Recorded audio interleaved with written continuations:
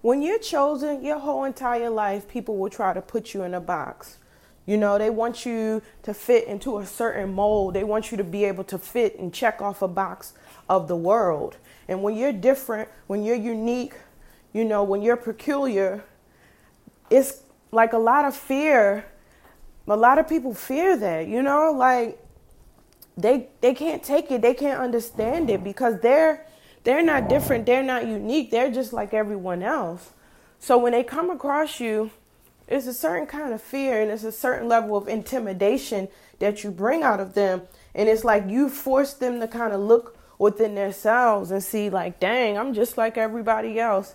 You know, I'm not as special as I think that I am. And I feel like if they really work on themselves, they could become more special, unique. But honestly, really, it's really like the touch of the Most High that he has on someone.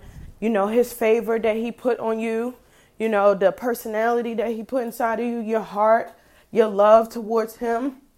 And when you're chosen, you know, and then you start to become set apart, you know, you start to move away from the world, move away from the world systems. And that's what he's doing to a lot of us, a lot of his chosen ones. We've most recently become set apart. So we've broken away from Babylon, broken away from the matrix, broken away from the world systems. We don't want to be a part of it. So, like, okay, let's take me for example. You know, when people meet me, you know, they ask me, you know, what's your religion? I say, oh, I'm not a part of any religion. They, you know, have a confused look on their face like, oh, are you an atheist? I'm like, no, I'm not an atheist. I believe in the Most High and his son Yahuah. I'm just not a part of any religion. They find that weird. They ask me, oh, what's your zodiac sign? What's your astrology sign? I say, oh, I don't do that. I don't participate in that. You know, then they look at me like, oh my goodness, if I don't know your zodiac sign, your astrology sign, I don't even know if we could be friends. I don't know if we could date. Oh my goodness, my world is ending. Then they ask me, oh, do you vote? Oh, no, I don't vote. And let's say they want to be in politics or they want their political science major or school, whatever. Like, I'm literally, just from them having a conversation with me, shattering their whole perception of themselves in the world and their validation. And I'm like, in a way, they view me as like invalidating them. Like, imagine being a political science major and you come across someone and say they don't vote. And then their whole world is built around politics and, you know, the whole world system or whatever. And that's just, they think that is life. They think that is the end all be all. They think that stuff is real when it's not. There's no such thing as left, no such thing as right. It's all the same. They just do that to confuse and to trick people and make them think that they are actually voting for something like their votes matter when it doesn't. This world, Babylon, is ran by Satan. 99% of these politicians are Satanists. So next, let me see. They might ask, oh, what's your favorite holiday? What are your plans for Christmas? Oh, I don't celebrate Christmas. Then they looking at me even more crazy, even more confused, like, oh my goodness, you don't celebrate Christmas? Then in the quote unquote truth community, somebody come across me, you know, they see that my head isn't covered. They see that I still wear pants or whatever. They don't know how to take me. They know I don't talk like a Christian. I might look like a Christian because my head isn't covered and I still wear pants as a woman. But the words that come out of my mouth, I don't talk or move nothing about me like a Christian, you know. So then they become confused. Like, what are you? Are you an Hebrew Israelite camp? Blah, blah, blah. I'm like, no, I'm not in that either.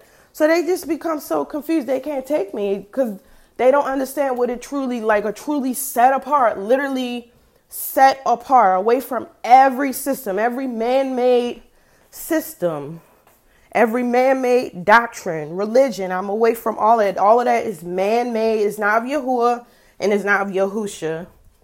You know, religion was created for control and power. Then next, another thing, you know, another box that they like to check off.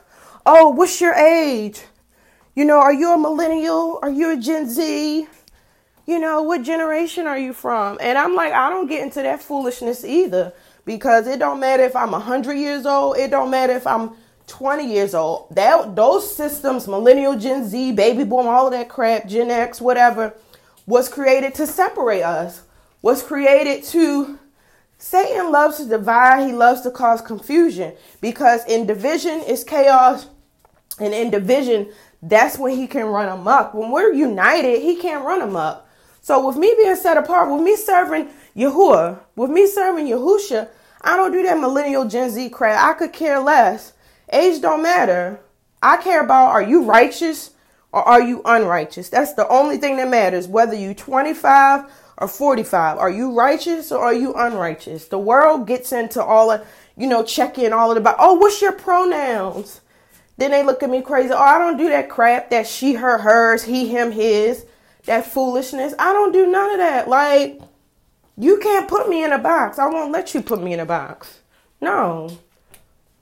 When you are truly set apart and away from this system, you will scare people. You will put fear in them because you shatter their entire existence. Every system that they believe in,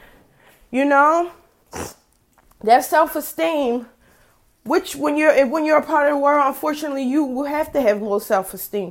Your self-esteem can't really grow and your confidence can't really build out till you separate from the world, because Satan makes it as though you will never fit in. You will never be good enough for the world. The people that's in the world, they don't even realize it, but they'll never even be good enough for the world that they're in. You can only be good enough for the Most High and his son Yahusha when you separate. And then you're in peace. Like when I'm around people that's like living for the world, they are not at peace. They're literally stressed out. They're worried about their bills. They're worried about money. They worried about, oh, I got to do this, and inflation and the economy and all this.